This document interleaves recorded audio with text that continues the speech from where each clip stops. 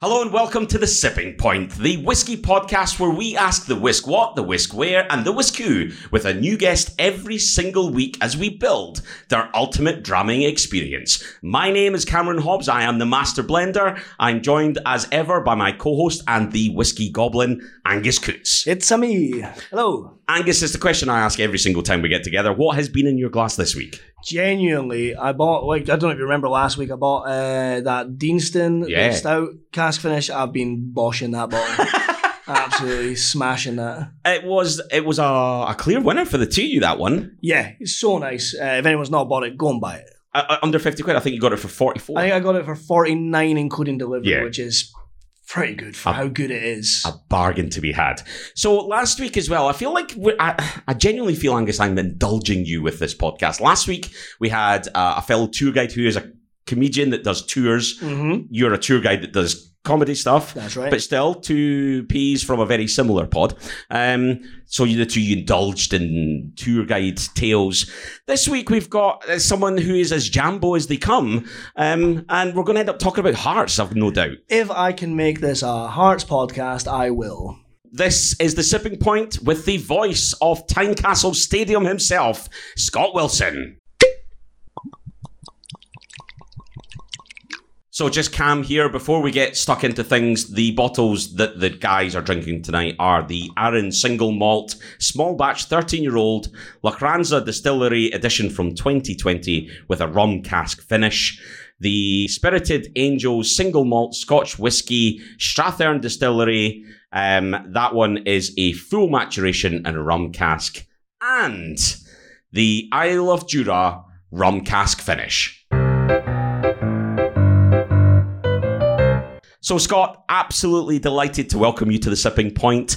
Introduce you at the top there as the voice of Hearts and Tynecastle. Obviously, you retired recently, but still, there's a lot of people, and certainly of Angus's 100%. Vintage, shall we say, that you will synonymously be the voice of Tynecastle. First of all, how much are you missing it? I'm not at all. No, not at all. I'm there at every game because I'm still doing hospitality. So although I'm not the voice of Tynecastle, I'm still referred to as the voice of Hearts. And I'm still the corporate host. I front up all the corporate events, Player of the Year, sponsors nights, etc. So I'm able to enjoy that and enjoy the football. I spent all these years, I know it's not an NFL podcast, but all these years as the play caller for the Scottish Claymores and not really being able to enjoy a game because you're concentrating on it too much. And the only times that I was able to sit back and enjoy a game was when I went to Super Bowl, when you're not having to call a play and you can actually sit down and enjoy it. So no, I'm sat there in the seat with my boy, a season ticket seat, much further back than I've ever been at Tynecastle, and I can shout and holler abuse at referees, and on the whole they deserve it, and certainly did last season. And it's interesting when people put two and two together, they hear the abuse and turn around and they look and they think, is that him? No, he can't be that abusive. It is, and I am.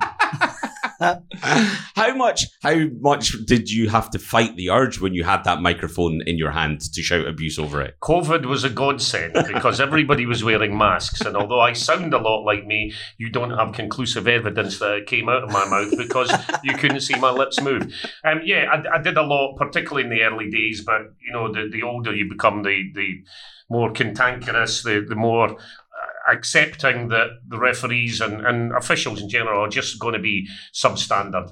And to be fair, there have been one or two over the last 5 or 6 seasons. I'd struggled to name them right enough, but on the whole, the standard isn't good. So yeah, that was a challenge.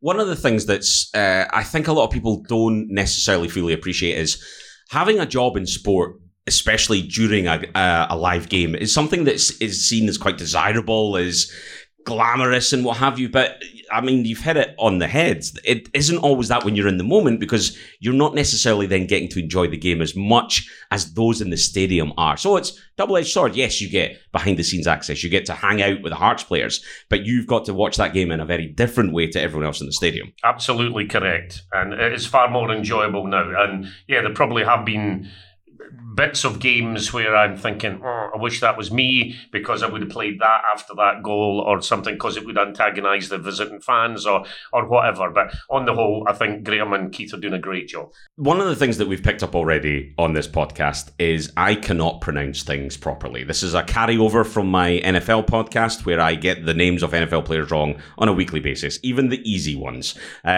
For you, though, there was obviously a period at Tynecastle where some of the names had perhaps more consonants and vowels than they do now.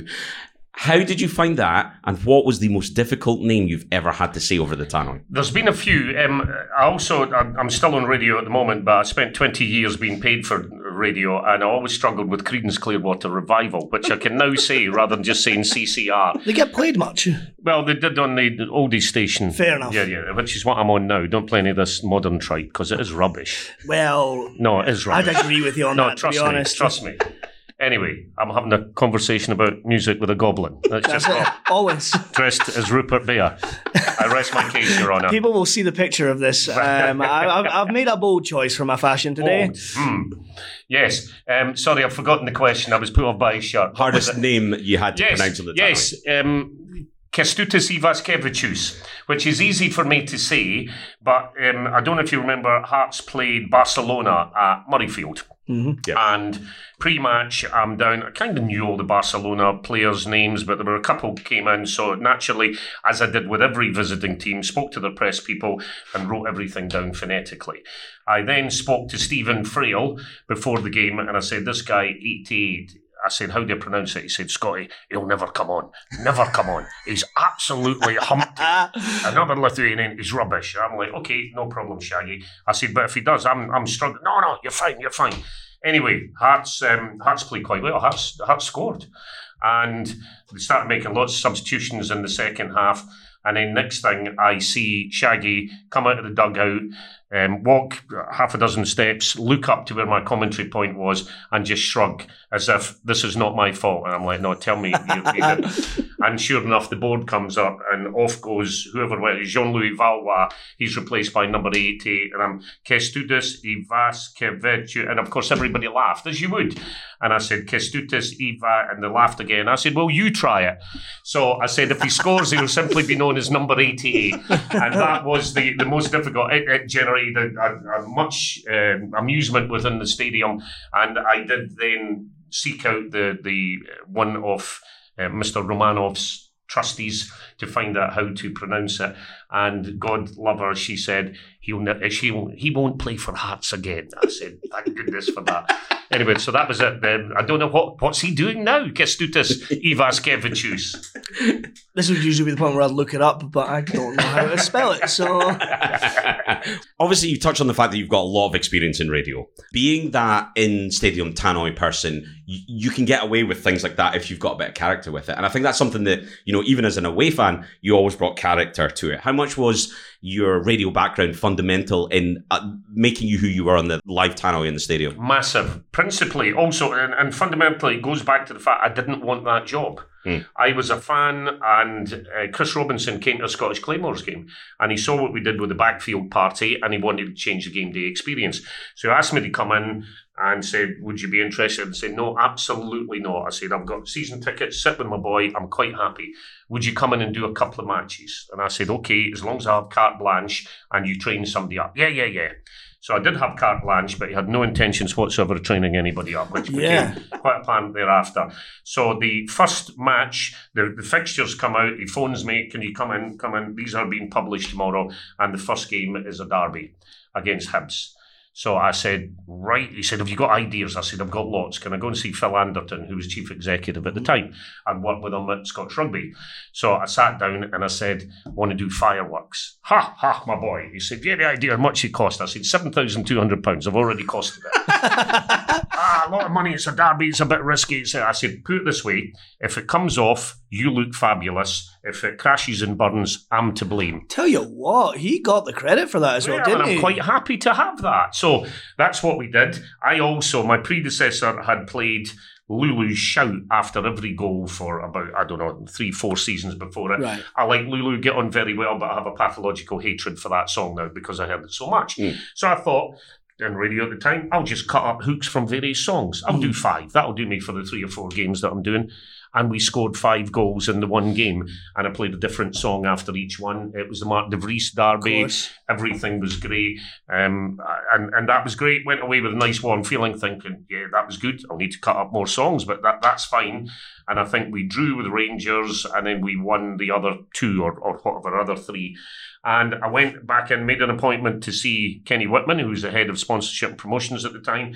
I went in and sat down. He's like, look at that. Threw a pile of paper down in front of me. I said, what's that? He said, that's letters from fans. They love it. They love it. They want you to stay. I'm like, I'm really ambivalent. I said, I'm quite happy to go and sit. Well, what's it going to take? So I wrote a number down on the table, and he said, I don't have that budget. I said, wonderful. I stood up and I went to shake his hand. Door opens. Chris Robinson comes in. He's like, oh, you're here. Just want to say thanks for everything you do. The fans love it. Whatever he's paying you, it's not enough. Thank you. Pats me on the back and goes out. Kenny's face palm as if, oh my God, what did I do? He's like, I don't have the money. I said, well, that's fine. I can go. No problem. I said, I'm on a yellow line anyway. So anyway, we sat down. We did a bit of negotiation. I could have done it for nothing, but I'm a great believer if you do, that's the price subconsciously people put on the service that you... Yeah. I 100% believe that as well. I had 2 tours, and I won't do stuff for free unless it's for charity now. Like, if I've got a decision I want to do something for charity, but I'm not like, you start doing stuff for free, that devalues your work. Absolutely. So that was it. That's where it started. And so to get back to your question, because I didn't want the job, because I didn't feel the fear of the sack, then everything that I did, I had my tongue in my cheek. It's football. It's escapism. Yeah. Nobody dies. Indeed. Yep. Somebody might get a bit upset. That goes with the territory. I've had a few complaints over the years. And in retrospect, much like Angus will be when you come off stage at night, I know what I've done if I've gone too far and picked on a punter or something, and I'll drive home. That's why my wife never comes to my gigs, because I pick on people. Right. It's called comedy, darling, but it's how I make a living. But anyway, the long and short of it is I'll know if I've pushed the envelope too far. But more often than not, it's tongue-in-cheek, addressing Aberdeen as the sheep, etc. They love it. Yep. They absolutely love it. They have inflatable, anatomically perfect sheep. They would be, with a long drive. I can testify. They're loud, they're noisy, they interfere with livestock, what's not to like. So from that perspective, it's great. And then when we had European visitors, I would make a point of learning a phrase of welcome in their native language, like Serbo-Croat or Portuguese or whatever. And the feedback from the clubs was universal. There'd always be a letter to the club thanking us specifically for doing that. We played a team from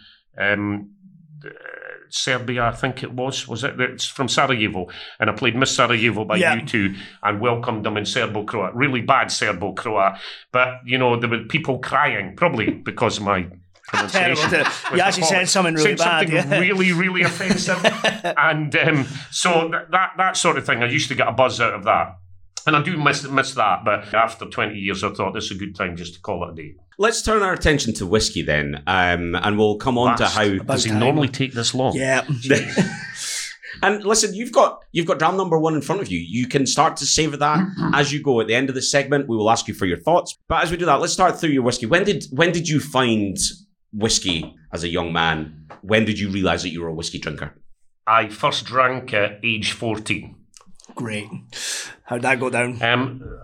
It was fine for the first hour. Yeah. I have no recollection of anything beyond about 10 p.m. until my brother woke me up at 11 and sent all my friends home because I'd had a small gathering. My folks had gone away overnight and I'd invited a few friends round. I had a good record collection because my brother was on pirate radio at the time, so I was always good for music. So we had that, and I thought, we'll just go into the drinks cabinet. The only thing I'd ever taken out of that was maybe a can of beer or Advocaat at New Year. God, making a snowball. Yeah. Fantastic. Anyway, so I went in and I thought, I'm going to try that. That's what my dad drinks, VAT 69. Wow. Now, you look back and you think that was your introduction, rough as a badger's arse, etc., etc. But, I thought, that's okay. I mixed it with water, okay. And I think I must have put Coca-Cola in it or something Fair like enough. that. And it was palatable, and I had 2 or 3 or 4. I can't remember much, actually. And I woke up the next morning and I was fine. I was in the bad books, obviously, because I was supposedly in charge of a house, but I was unconscious. Yeah. And it grew from there. So as I grew up, once I was legally of age to drink, I would just drink beer and I would have a grouse with it. So, but I didn't get into single malts until probably, it's maybe 20 years ago. Okay. And I started turning my attention to them. I started my whiskey journey and read up a great deal about it. And I started on Auchentoshan, probably like most people do, Auchentoshan and Glenkinchie, because they're light, they're accessible.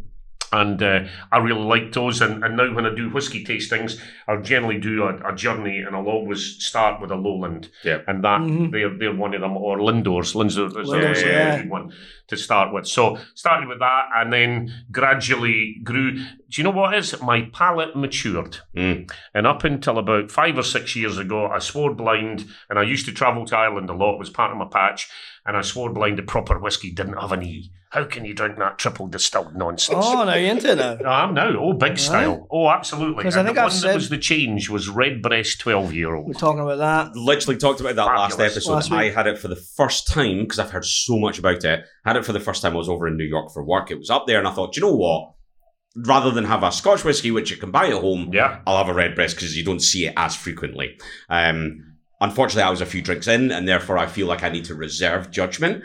And I feel like I need to go back to it and give it its dues, give it a couple, let it actually go through me and truly savour what's in the glass. Because genuinely, it feels like Redbreast and Green Spot, the two Irish ones that are very much talked about. I raised eyebrow on the first savour there. Oh, no, I like that. Yes, I know. And sorry, I'm going to... No, I really do like it. Those two that you've highlighted are very good. The Redbreast 15 is exceptional. It's very much like a toffee apple.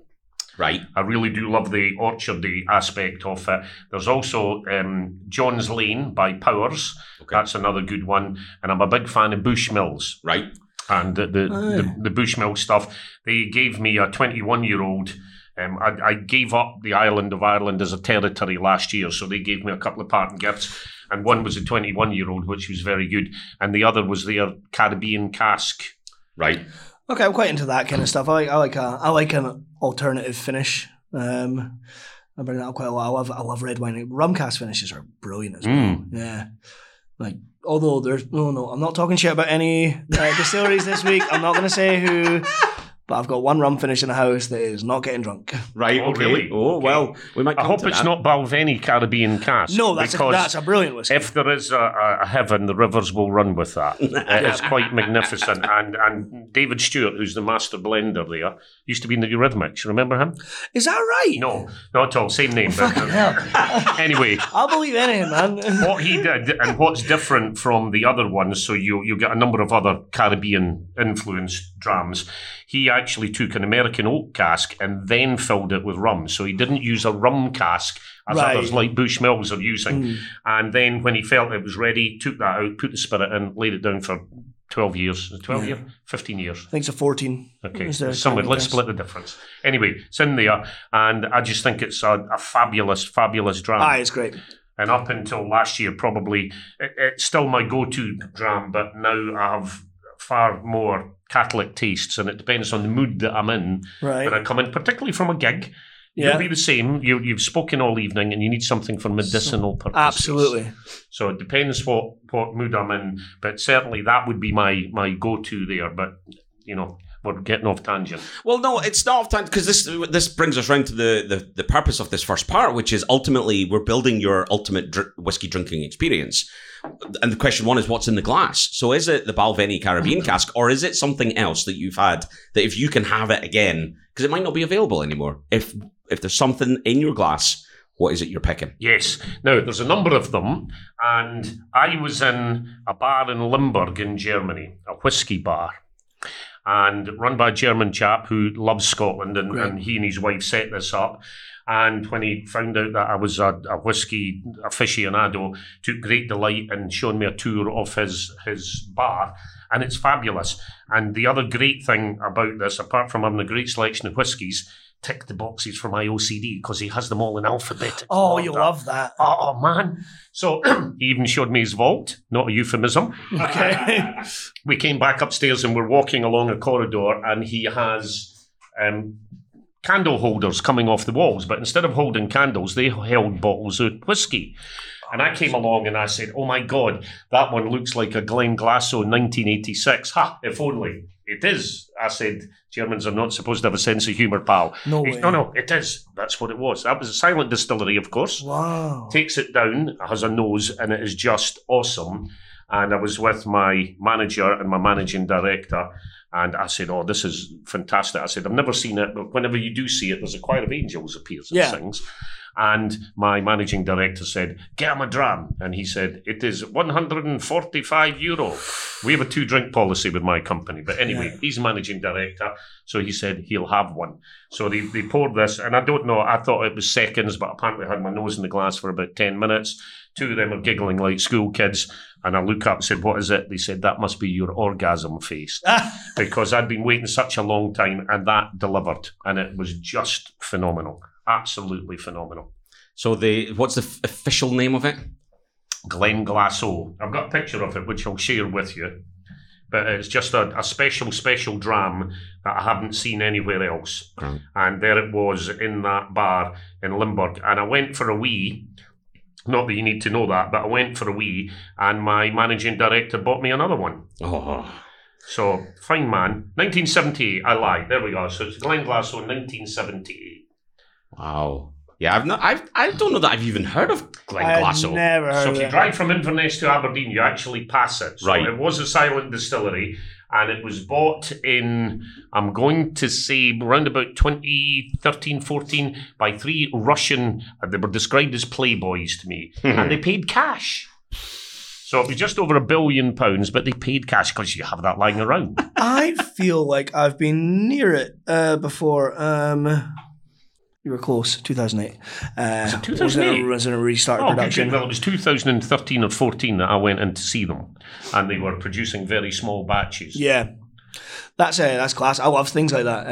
One of the best trips I've ever had was I went and did a space side trip. I feel like we spoke about this distillery as well, because one of the distilleries we went to is now owned by Pernod Ricard and Chivas Brothers.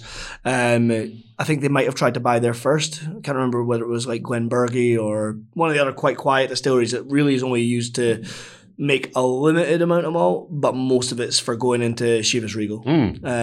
But I definitely got told about the Russians that bought it in cash. Good. Yeah, good. Great story. Well, that's good, because otherwise I may have been making it up. The other one round about that area, which is reopened, is Glenallachie. Billy Walker's oh my taken God, over that's really good and stuff. there are some wonderful ones. I did a gig, it was part of Gary Locke's testimonial year. Oh yeah. And it was an all-day event on the Saturday, and one of the committee, on the committee with me, big whiskey aficionado, said, that's a gift for you, because obviously I wasn't getting paid for the gig, and I'm happy to do it. And I said, oh, that's fantastic. And it's the 18-year-old Glenallachie. And I thought, I'll have that when I get home. And by 2:00, I'm not good on willpower. And so the bottle was open, and by 11:15 there was less than an inch left. Not all me. I did share a dram with 2 other people, but that is a splendid, splendid dram. I've been lucky enough, one of the distilleries I visited actually earlier this year, the tour was tremendous because it's still a new enough distillery that it's a real tour. It's not yet been taken over by a conglomerate. Yeah. And therefore, now there's nothing wrong with them because they're doing very professional tours that are great, but there's a raw, rustic thing, and they hadn't opened their brand new centre, which they just opened at that time. So we're in the shop, basically in the corner, drinking the drams. They got us into the fermentation to the mash tuns, opened that up, and genuinely I've never had a CO2 hit like it. They did it on purpose. It'd been fermenting for a while, and they opened the lid, and every single person took multiple steps back after smelling. It's like hit the back of your throat, and genuinely made you feel just that little bit dizzy. A wonderful experience, great distillery, and yeah, heard a lot of good things about it. Thoroughly enjoyed what they had, and it looks like they've got a lot more to come as well. Yeah. Shown in the warehouses, there's a lot of experimental stuff, which I think whiskey drinkers enjoy. There's nothing like what this is bottle 1 of 250 total bottles. It's a single cask. Go and enjoy it. And this is the great thing about whiskies. You can go back to the same distillery and you can get the core stuff. one of the 3 drams that we're drinking is a supermarket special. It's a core range that you're going to get kind of mass produced, and they can be great. But it's great to go back to the same distillery you love and try some of that experimental stuff. So yeah, absolutely. So Glenn, Glasso, 1978. Was there a finish on it? Do you know, was it a cherry or was it a bourbon? Or? I don't know what it was. It wasn't particular. I'm not aware that it was, quite frankly. It was just wonderful. I like a portwood finish or a sherry Oloroso. I like something with a bit of character, a bit of bite that gives you a punch in the throat. I don't like them to be overtly strong. I'm enjoying one at home at the moment, which is 58%. And then when you water it down, it's smooth and it's mellow, but it's kind of meh. So I think, if you are lacking character, then just leave it cask strength rather than watering it down. And the last question then, before we come on to what's in glass number 1, is typically you would have it neat, or would you always add water as well? It depends what it is. That one that I'm enjoying right now, I'd be quite happy to drink neat. Yeah. But I will add water to it at some point. I was hoping it was going to be topped up, quite frankly. Well, you're going to get another one in a minute. Yeah. Before we get on to the other one, though, what about this one? What are our thoughts? That's very lovely. Banana, ripe I've been drinking it for some time now, and ripe banana there. The first thing, beautiful golden colour. It's not particularly leggy, and I don't mean that in a 1970s cultural reference there, but it just, when I was swirling it around the glass, it seemed quite thin and not particularly oily. I do love the nose, though, getting lots of fruit in there, and obviously caramel, honey, you get that. There's not much spice there. There's a kind of nice bite there. It's a medium finish. It's not particularly long, and it's very, very pleasant. And if that was a supermarket one, I'd be quite happy to drink that, actually, and drink it neat. It's nice. Yeah, I definitely wouldn't want to add any water to that personally at all. I think it is absolutely fine as it is. Not that I distrust you, but I'm going to add water, not just out of devilment. No, you got to try it. I didn't. Like. But it's weird. You've said a few words there that I are so different to what I wrote down in my notes.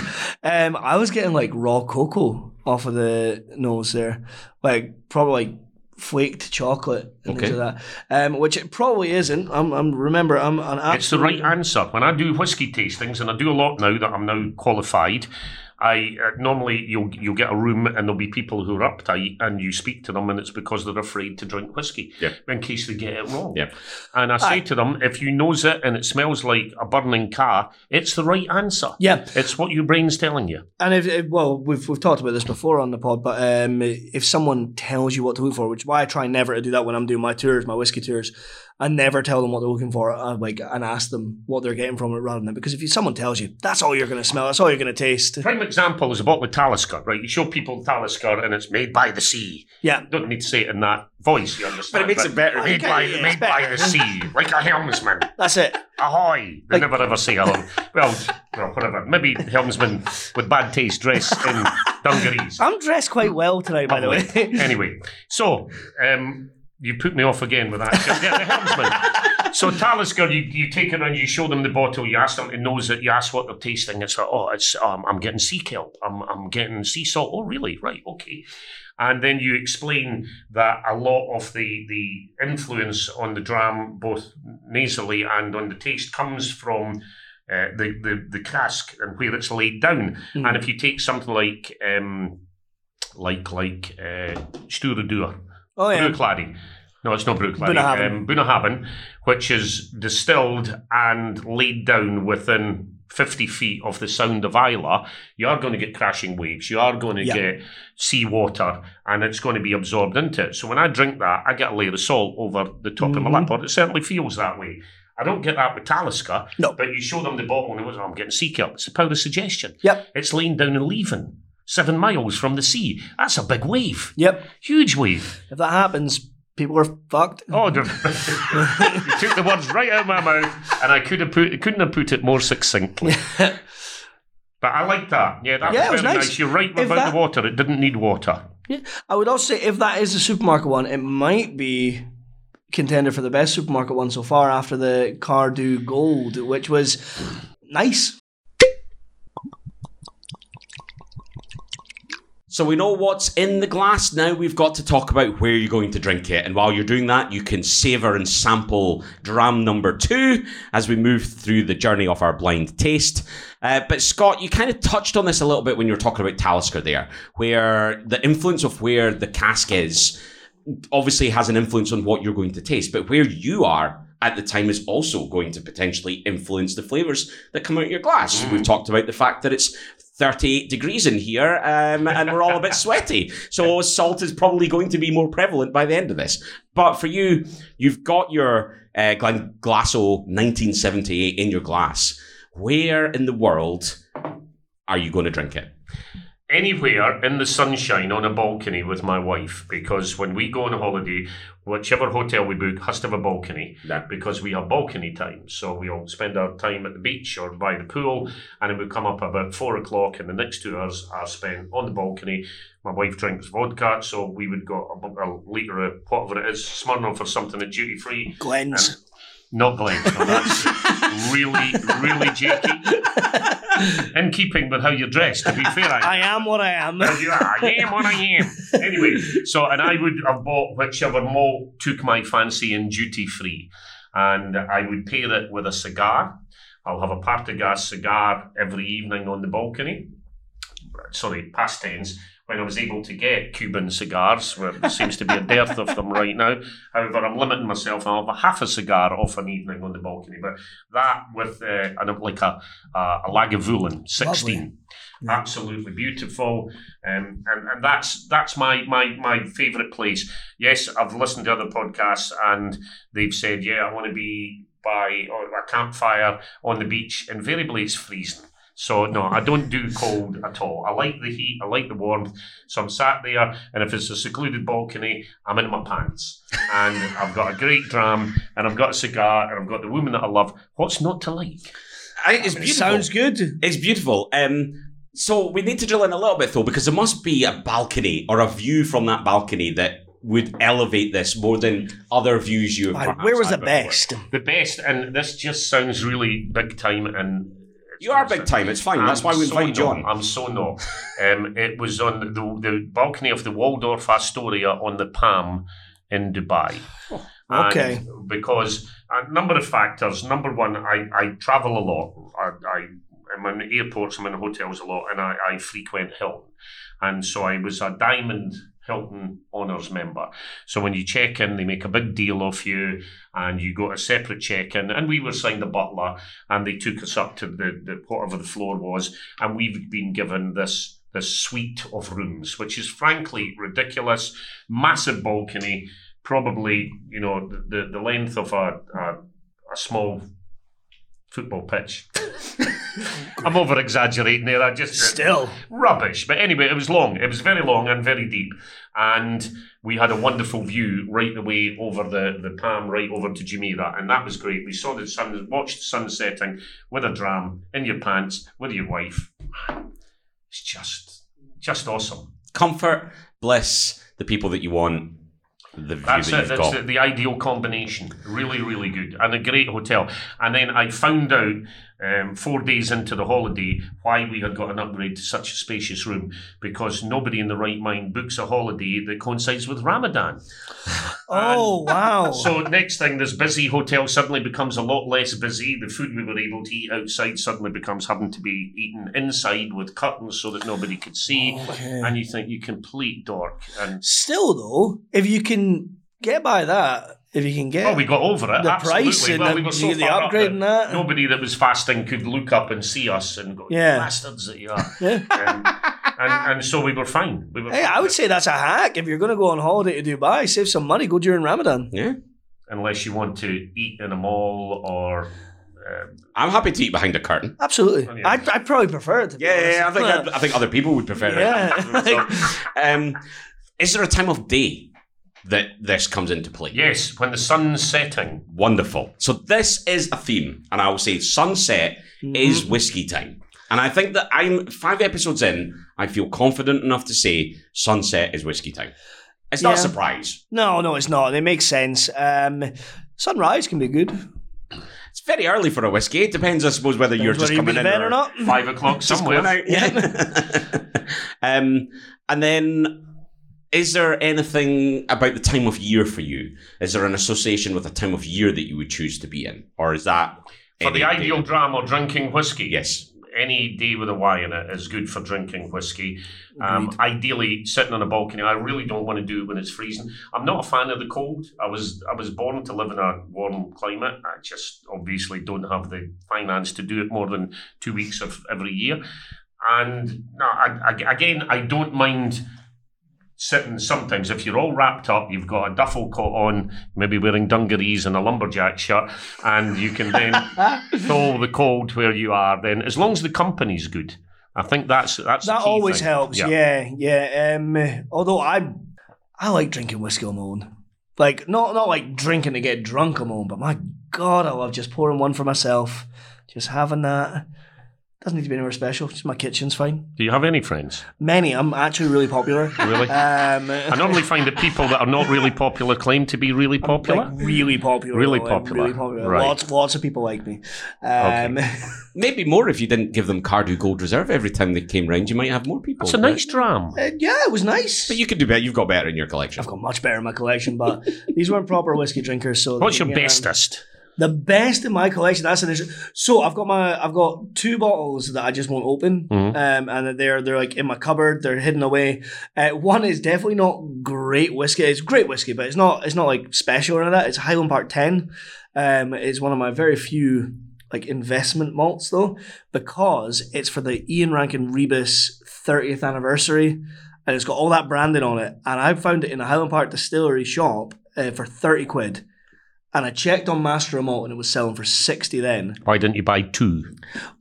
That's a good question. But yeah, so that one, I just like, okay, I don't need to drink that one. I'm never going to be curious about what that tastes like. It's Highland Park 10. The great thing about buying whiskies like that you put away just in case is if it doesn't go up in value, then you pop the cork. That's it. And the other one was one that you brought back from Isla, was the distillery edition. The distillery exclusive from Lagavulin. Yeah. That one. What age, out of interest? Do they put an age on them? Can't remember now. I normally find a young Lagavulin, like a young... I posted a picture of it on the Sipping Point podcast's Instagram earlier on today for National Malt Day. So I can have a look at the bottle just now. Nope, it just says distillery exclusive edition on it. And is it not? Have you opened it? I've tasted it because I did the tasting there, and I could be wrong. My gut tells me it was double digit in age, but I don't think it was. That's interesting. Yeah, it wasn't particularly old. It wasn't a 17 plus or anything like that. But it wasn't an 8. It wasn't a 4 or a 5 or something like that. And I don't think it was an 8. I don't think there was anything that they were selling at that time that was younger than the 8, which is that's obviously interesting. Kind of I think the younger ones they're too medicinal for me. There's too many phenols in them. And I like them to be more smoother, mature and the cask to absorb all that. That's the first time in episode 5 we're on now that someone's used the word phenol on the thing. We've done all right. That's all right, yeah. We've got someone that knows what they're talking about this week. That's what the difference is. Yeah. Has anybody mentioned the olfactory epithelium? Nobody has. Right, okay. I don't think Let's ever. not go down there. Probably nobody's interested unless you're a ear, nose and throat surgeon. But that's very good. That's the gland at the back of your nose that picks up the congeners, which are the smell, the aroma molecules, and tells your brain what you're smelling. Class. Yeah. I love that. We're learning stuff. Speaking of, what are they telling you right now about what's in your glass? My nose is telling me this is fiery right before I even tried it. It's nipping my nose, which is normally a sign that the alcohol ABV is pretty high. I'm going to guess this is 46 or 47. I've made a note of this saying stronger because it's definitely stronger than the first one. The first one, not be surprised if you told me that was 40%. This one, definitely higher than that. Without a doubt. I think the first one, I don't think it was any higher than 40. It might have been 42 maximum, but this one certainly about 47, 48. It's much higher. It's okay on the nose. I'm still getting a nip on the nose from it. There's milk chocolate in there. No chocolate, yeah. Milk chocolate. Maybe not flaky. I know you were... I don't mean you're flaky. I mean you were getting flaky chocolate earlier on. Yeah. But Heather. I was going to say gorse heather, and do you know what? Do you know that expensive honey? Do you know, again, when you come off stage and you gargle with hot water and Manuka honey, yeah. you tell me you're going to show me a picture of a jar of Manuka honey you've just bought? The words heather honey. Oh my God. I also think this is Don't older. write it down, speak into the microphone. It's a podcast. Hey, I make my notes when I'm tasting, right? I was going to say, I think this might be older than the first one as well. Okay.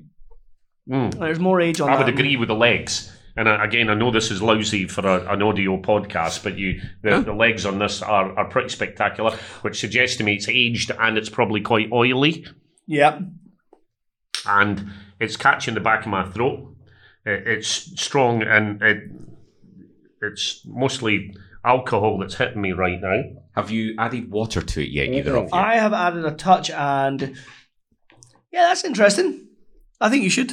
Now, the mouthfeel on this is really good, and that's after I've had 2 or 3 sips. I do like that now. It's coated my entire mouth. It's making it a bit numb, which is a good thing. Yeah. I like that.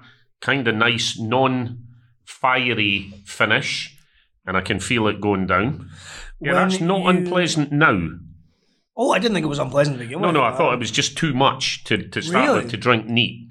Certainly. So a little bit of water's great on that. I've found that it's taken some of the absolute, maybe some of the power out of it, but not all of the fire. You know, it's still there. It's still, I wouldn't go crazy. Perfect. Do you know what I'm now getting? Honeycomb. Not like the middle of a crunchy, not as sweet as that, but honeycomb without chocolate on it.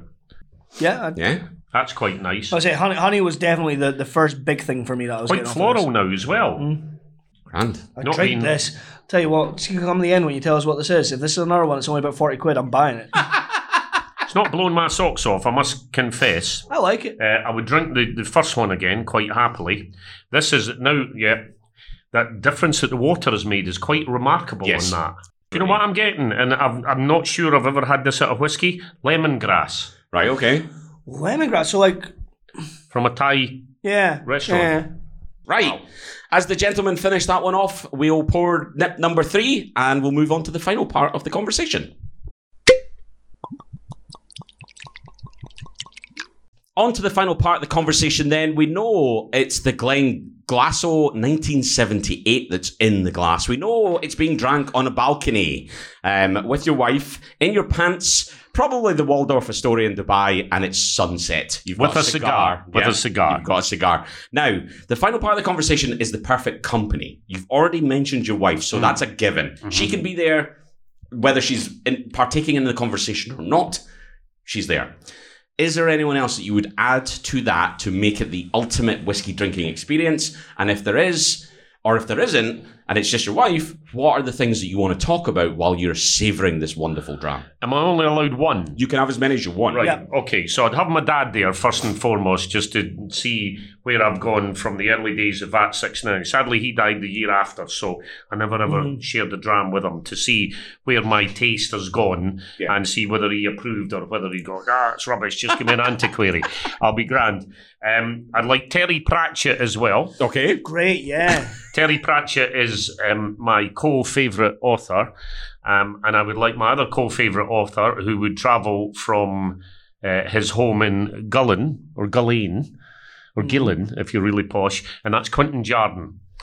Oh, yeah, I've read some of his books. Have you? Aye. Have you read Thursday Legends?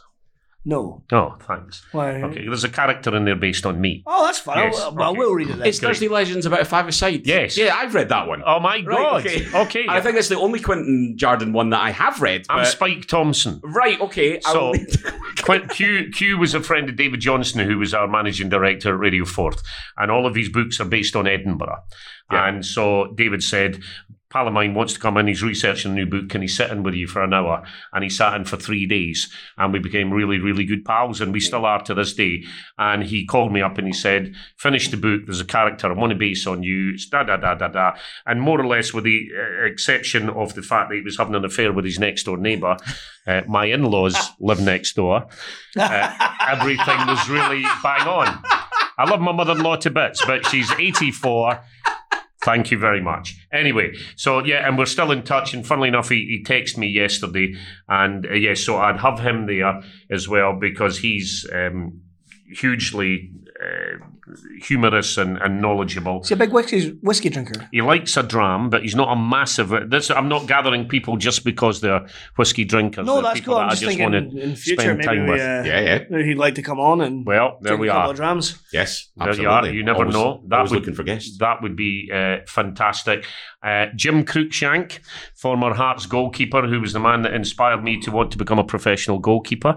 I know that's bizarre. I know he liked to drink. I don't know whether he specifically liked whiskey. Sadly, never got a chance to meet him. The club, weren't particularly great when they were dealing with him with his testimonial, and he took umbrage and he never came back. It's a real But shame. we had been working in the background on his family, and eventually he'd agreed to come along and be my guest at hospitality. And I was like a dog with two tails. Yeah. And 2 weeks before it, unfortunately, he passed away. So I never got a chance to meet That's him. a killer. So we've got your dad, we've got your wife, we've got Terry Pratchett, Quentin Jardine, and Jim Cruikshank.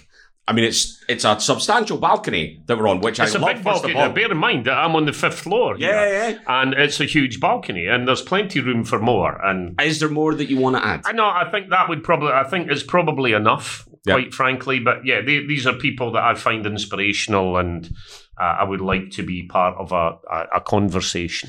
And are you all drinking the same dram to share it together, or are you asking them to drink their own dram so you can share in the differences? I would of invite flavour? them to suggest what they would like, and I would provide. Now, if they come to my home and I've got a tasting tomorrow night with a group we're called the Malt Masters, and it's my turn to host, and I've got 141 whiskies, of which you can have whichever you like, with the exception of maybe about a dozen which are very, very I collectible. think that makes your house one of the best stocked whiskey bars in the country. Really? I think Oh, it okay. might do. Angus, so don't let Scott hear this, but if you could try and get us an invite to the Malt Masters, or... You'd be more than welcome, actually. I'll see what I can do. That sounds magnificent. It sounds absolutely So magnificent. the guys tomorrow, and everybody brings 3 bottles and ones that they want us to try. And funnily enough, that Penderyn came up at our New Year Oh, yeah. tasting, and it was very, very good. Yeah. So these have all come on. I've got a Japanese to present to them tomorrow, and again, they've come on leaps and bounds. So We've got the full set, so it's now time to enjoy dram number 3. Let's talk about this. Let's really move on to interested ranking it, and we'll go from there. And what you think of this? it's strong on the nose, so it's nipping the hairs up my nose to start with. It's making me cough. So Well, that's normally a very, very good sign. the third whiskey is COVID-19. No, Do you know what? And it's difficult to say. It doesn't suggest to me a particularly smooth whiskey when I nose it. And that's a bizarre thing to say, but... I'm getting a little nod about stick some water in there. Right, okay. It's... I have already, and I would agree. I'm more interested in the nose than the palate. Okay, which makes me think it's probably mid-40s. I don't know whether that's right or not. Do you know what? I'm getting big on this. I'm so interested to find out what this is. I would never like to hazard a guess, but do you know what I'm smelling a lot of? And again, once I've said it, you might start noticing it as well, but probably wrong on what they're trying to sell it as. Pina colada? It's coconut and pineapple. Yeah, Is what I'm getting from that. I get pineapple from this big I'm time. getting the coconut Yeah. and I'm getting citrus fruit, but not necessarily pineapple. I'm getting nuts like almondy. There's a different taste, and I can't quite put into words exactly what it is. I'm getting nice activity at the back of my nose right enough when I drink it. Again, like effervescence, like it's bubbling up there. But it's smooth. Again, it's just cliched to say it's honey and it's caramel, and that's what it is, but and there's more. Pine nuts. Okay. Is that ridiculous? No? Right, let me put some water in here and see what we get. This is probably the weirdest thing you've ever had said on your podcast, but that is now Whambar. Do you know Whambar? Yeah. Whambar. Jesus, with the I don't know what's in a Whambar, quite frankly, apart from sugar and lots of E numbers, but like raspberry with that. Do you get that popping candy? Big. Now that popping candy. Yeah. As soon as you, again, thank you for not making me feel weird. It's that power suggestion, maybe a little bit, but as soon as you said that, now I was struggling to see what it was, and so much, isn't it? Oh, try having a wee sniff and a taste of this when you're thinking about wham bars and. So wham bars are available in a range of flavors, including original, which is raspberry, strawberry, cola, things that you learn. I never knew that wham bars were made in Stenhousemuir. Yeah, McCowan's. Yeah, I never knew that was a McCowan's. People that make the Highland coffees and the fudges and that. Yeah. They used to make it at Broxburn, but they're now at Stenhousemuir. Eastmain's industrial estate near Broxburn Bottlers. They also bottle Tamdhu in there. Tamdhu, magnificent, absolutely magnificent. Their cask strength, fantastic. Yep. The fact that this and disclaimer. Okay, I run a whiskey blog, and I wanted to bring this up, by the way. And lots of distilleries send me malts for reviewing, and one of the most recent was Tamdhu, and they included a polo shirt. So I'd just like to point out, I really do like Tamdhu. It's nothing to do with the polo shirt or the free whiskey. Even though he's been bought off a free whiskey and a polo shirt. Yeah. I'm sorry, I take umbrage to being bought off. It takes more to buy me. I can be bought off, don't get me wrong. It's just going to take more than a polo shirt. For God's sake. I want to bring up your... you besmirched me. The first time besmirched has been used on this podcast. Yeah. Although I'm likely to use it. I like besmirched. That's a good word. Great word. I want to bring up your blog, though, because I'm a big fan. And what I'm a biggest fan of is, first of all, you don't post pictures of them in the Glencairn, which we use Glencairns here all the time. We're big fans. You use the ones that's got the kind of the vacuum. Norland glass. The Norland, that's right. The Norland's and a lovely glass. And you fill them to the fucking brim. No, listen, that's you're sounding like my wife now. No, I'm a huge Although fan she has a better beard than you, but however. Every time I see it, you've got a half pint of whiskey in front of you. I love it. Wrong. It's a glass within a glass, and it's an optical illusion, which is what I spend all my time telling her. I've drank out of them before. I see how you pour them. Now, I have the Norland. She pours them as well. Let me just go off a tangent while you're talking about my lovely wife.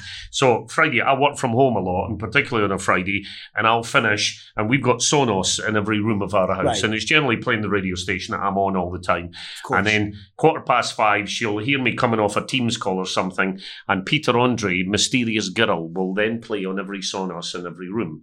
And because we then sing Mysterious Dram to it, and Gillian will have gone in and picked one of the 140, well, not the ones that are sealed, of course, one of the drams, and I'll have to nose it and guess what the dram is. Oh, what a game! What a game that is! And I'm rubbish at it, so I have to have another one so that I can try and guess. And eventually, I'll get there.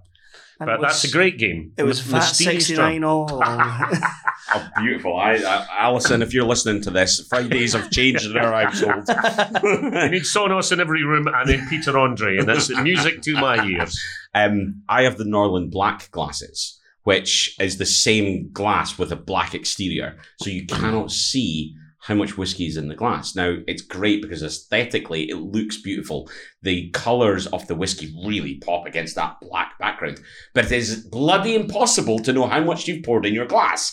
So it's just a free pour. Which can be a good thing or a bad thing. It looks okay, and sometimes it finishes earlier than you want. Sometimes you're drinking it for 2 days. Tell me everything's a free pour in your house and you don't actually use measures. No. Using a that would be wrong. That would just be so wrong. I have measures for the guests, which is given to guests in multiples of measures because they're not whiskey drinkers and they're getting that stuff. My dad bought a thing. He bought this for himself, but he justified it to my mother by being a thing that they would leave to the children. And there are these 4, because I've got 3 sisters, 4 whiskey tumblers that are made of sterling silver, and on the inside is gold. And every special occasion... How posh are you? Me? Secret Tory, that's me. But my dad bought them, and my mum was like, "Oh, what the fuck have you done this for?" And he was like, "Oh, it's for the kids. I'll leave it to them. They'll all get one each."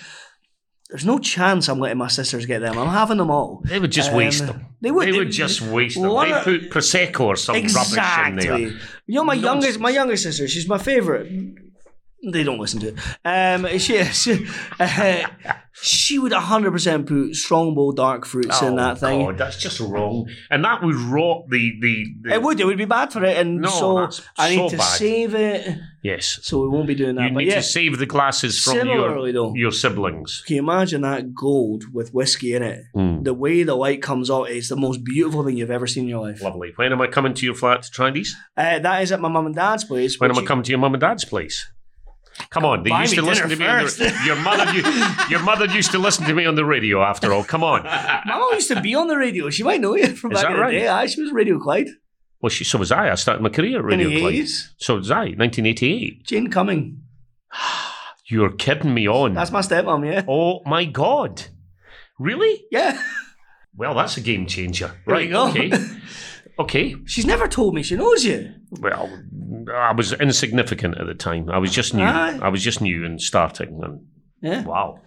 The Sipping Point Podcast, connecting old friends. Whilst you two connect over your mother, stepmother, it's time to rank them. We've talked about what's in glass number 3. It's time to rank them. So we're going to ask you, our guest, first of all, to rank them in any order you want. We tend to go from worst to first, and then at the end we'll ask you to pick which one you think is a supermarket, and then I'll ask you the bonus question. So 2, 3, 1, worst to first. 2 the worst, 3 second, and 1 the favourite. Which is a bit unfair to say worst. It was my least favourite. Of the 3, that's interesting because I've ranked these 2 separate ways, right? And 2, 3, 1 is one of them, and that is on cost. Okay. I wasn't aware that we had to rank on cost. No, that's not something you need to do. Whiskey on cost. I'm playing around just now, so I will be honest, I'm not going to be able to tell you the cost of some of these. That's right. But in terms of my favourites, yes, it was 2, 1, 3. Oh, so really? 2 least favourite. All right. 1 second favourite and 3 the favourite. Okay. No. Oh, the other way around. Yeah. So 2 was your favourite. Okay. Maybe not. I can't remember. 2 was the one that you described as being strong, but heather, you were getting honey. I think 2, 3, 1. 2 would have been my favourite. Yeah. 2 would be your favourite. 3 and 1 the least favourite. What? No, Angus, the format man. That was in cost. And I think that was probably the cheapest one. I think that's the supermarket one. Which was? I don't know what you're talking... Right. I think the first one was the cheapest one. So, but hang on, we're not asking this. What was your favourite? 2. Right. What was your second favourite? 1. 1. And your least favourite was 3, the last one. You've just contradicted yourself. Yeah, it's fine. We've had 3 or 4 different orders here. But we settled it. Fine. It's completely different between the two of you. I've just made a bison. I've spilled water on the table. I've just made a bison out of it. Admittedly, it's a 6-legged bison, but, there's maybe a lot of inbreeding there. It's a boy, and what a boy. Thank you very much, Producer Phil. Yeah. He's taking a picture of my 6-legged bison. Marvellous. Okay, so we've got the orders. Now the next question is then, Angus, what is the supermarket? You've kind of jumped the gun. Which one do you think is the supermarket one? 1. You think the first one you gave us, I think is the supermarket. Scott? I think that's obvious. I would agree with that. I'd like to think so because it's a very accessible dram. And if it was number 2, I'd be well pissed off. And I've never taken anything back to a supermarket, but I'd probably start there. No. Second one was the best. But I would also say that if 2 or 3 other supermarket ones, I probably will buy a bottle of it. Okay. Right. Fine. Now. The last question, this is the bonus question. All 3 of these have spent some time in the cask of something else. What have they all spent time in? I will say rum. You're going to say rum? Is it just... So that's the thread of commonality. Yes. It's not that what right. All 3 have. No, I'd have to say rums, particularly by the colour. There was so much pineapple and I'm talking about that last one, coconut as well. That it has to be that. Right. Okay. This is the time where we get to the results, and I'm going to say, gentlemen, you have nailed it. So absolutely, all of them have been finished in rum. Number 1 was indeed the supermarket brand. What is the one that you said that was a rum one at the top of this? Because you said it without any prompt, and I was like, "Oh my!" Are you kidding me? Is that the Jura rum finish? Was that what we had? Dram number 1 is that the one that you're not going to drink? That's the one that we've not finished because we don't like it in the house. Dram that number it? 1 is the Jura rum finish. Fucking hell. Honestly, when you said it at the top, I was like, oh my God. If Hello? this turns out Can I have to a taxi be... for Coots, please? Yeah, as soon as possible. He's highly embarrassed. Genuinely. There's been 2 times now where I've absolutely screwed myself here. One was when I slated something and it turned out it was Highland Park, which is my favourite whiskey. And now Not this. awkward at all. Jeez, well, I'm going home and have one of them tonight. I tell you what, I've got a bottle in the house. Now, so we're going to talk about this being a supermarket one because it is the supermarket one, right? It's £23 we got it for. An Amazon Prime Day. So you can get it on Amazon. Yes. In the supermarket, it's typically in the supermarket, it tends to play about 38, but it'll be on offer every now and then. I genuinely, so here's what I'm going to say as well. The first time I had it, I was initially disappointed. I was like, ugh. The second time I had it, I was like, oh, actually, do you know what? This is better than I thought. And the third time I had it, separate days, I thought, actually, this is actually quite pleasant. This is really nice. So you talked about banana. You talked about it being golden. It's not necessarily leggy, but there was a lot of fruit on the nose, caramel and honey, So it was things young. like that. Yep. Well, it's a non-age statement one, this one. Which means it's 3 or 4. Yeah. Raw cocoa, you said, flaked chocolate, sort of things like that. I can get where you're coming from with that. So they're the flavour profiles you're getting. Okay, now, drams number 2 Wait, and 3. before you come on this, I've just looked it up. On Amazon right now, the Jura rum cask is £26. £26 a bottle. And I think, I could be wrong, and I'll go back, and if he said it, I'm going to play it right now. I would also say, if that is the supermarket one, it might be contender for the best supermarket one so far. Best supermarket one so far. I think you said, if this is the supermarket own, it's the best supermarket one we've had You so said far. you would eat your own head. I don't know if I said... I think you did. I'm getting pointed at. I definitely said You said, if this is a supermarket brand, I will never dress like Rupert Bear ever I again. can never make that promise. Right, we need to move on to drams number 2 and 3. And I'll be honest, guys. Was that the rum cask? That was Yes. that one, yeah. 26 quid. Yep.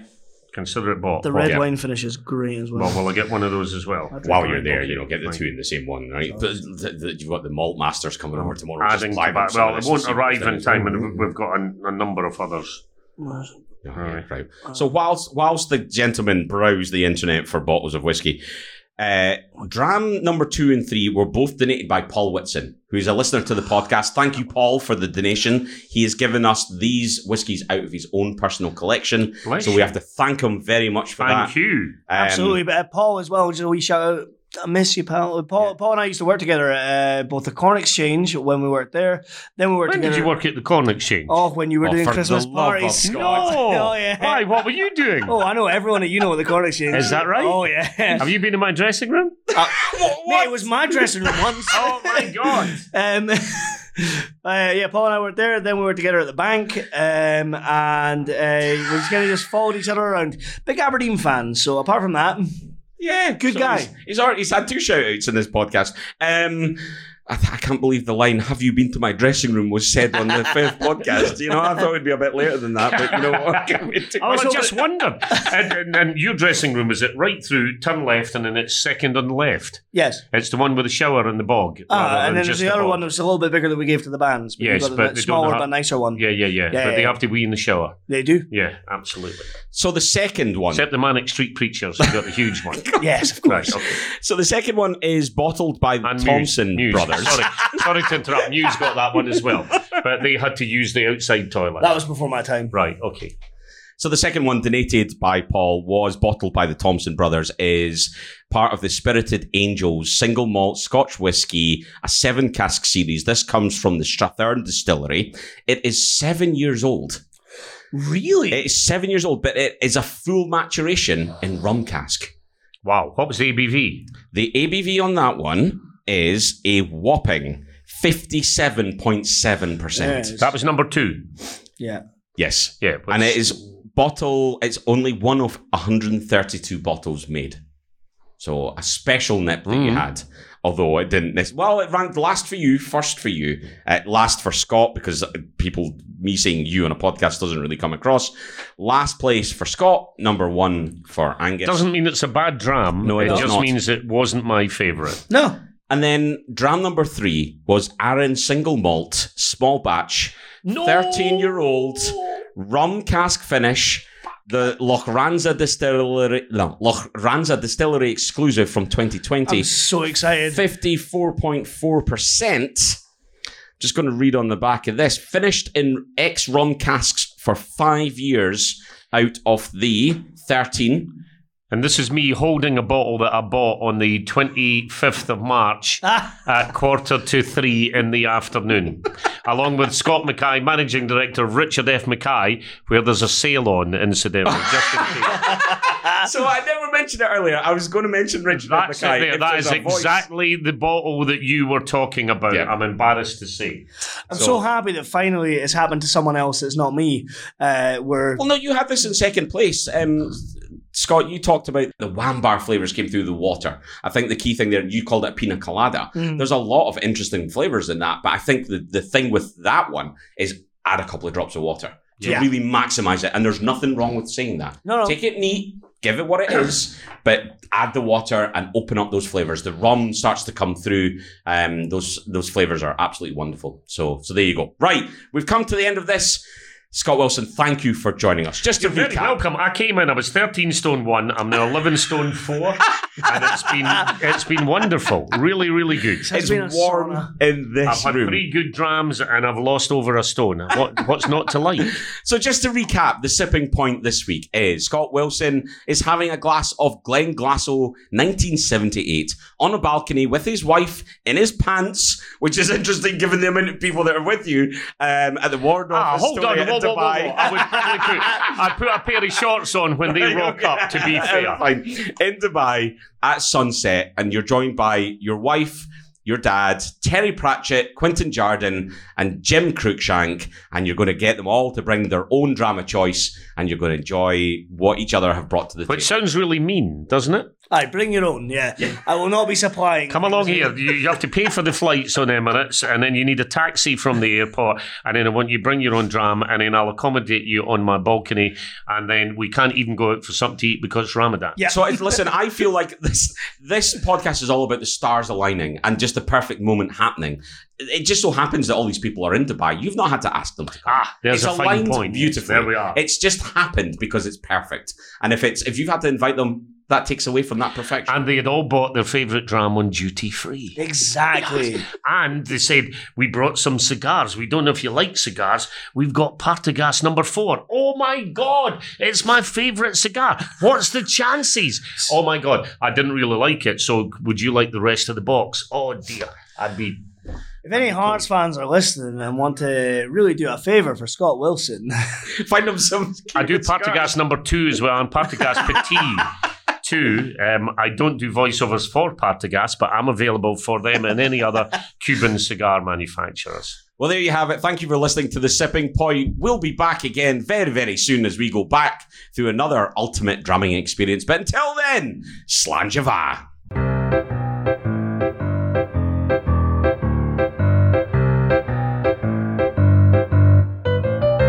if you'd like to see me at the Stand Comedy Club this year at the Edinburgh Fringe, my show is called Short King, Stand 4, 2:45 p.m. Tickets are on sale, £8, real cheap. Come along.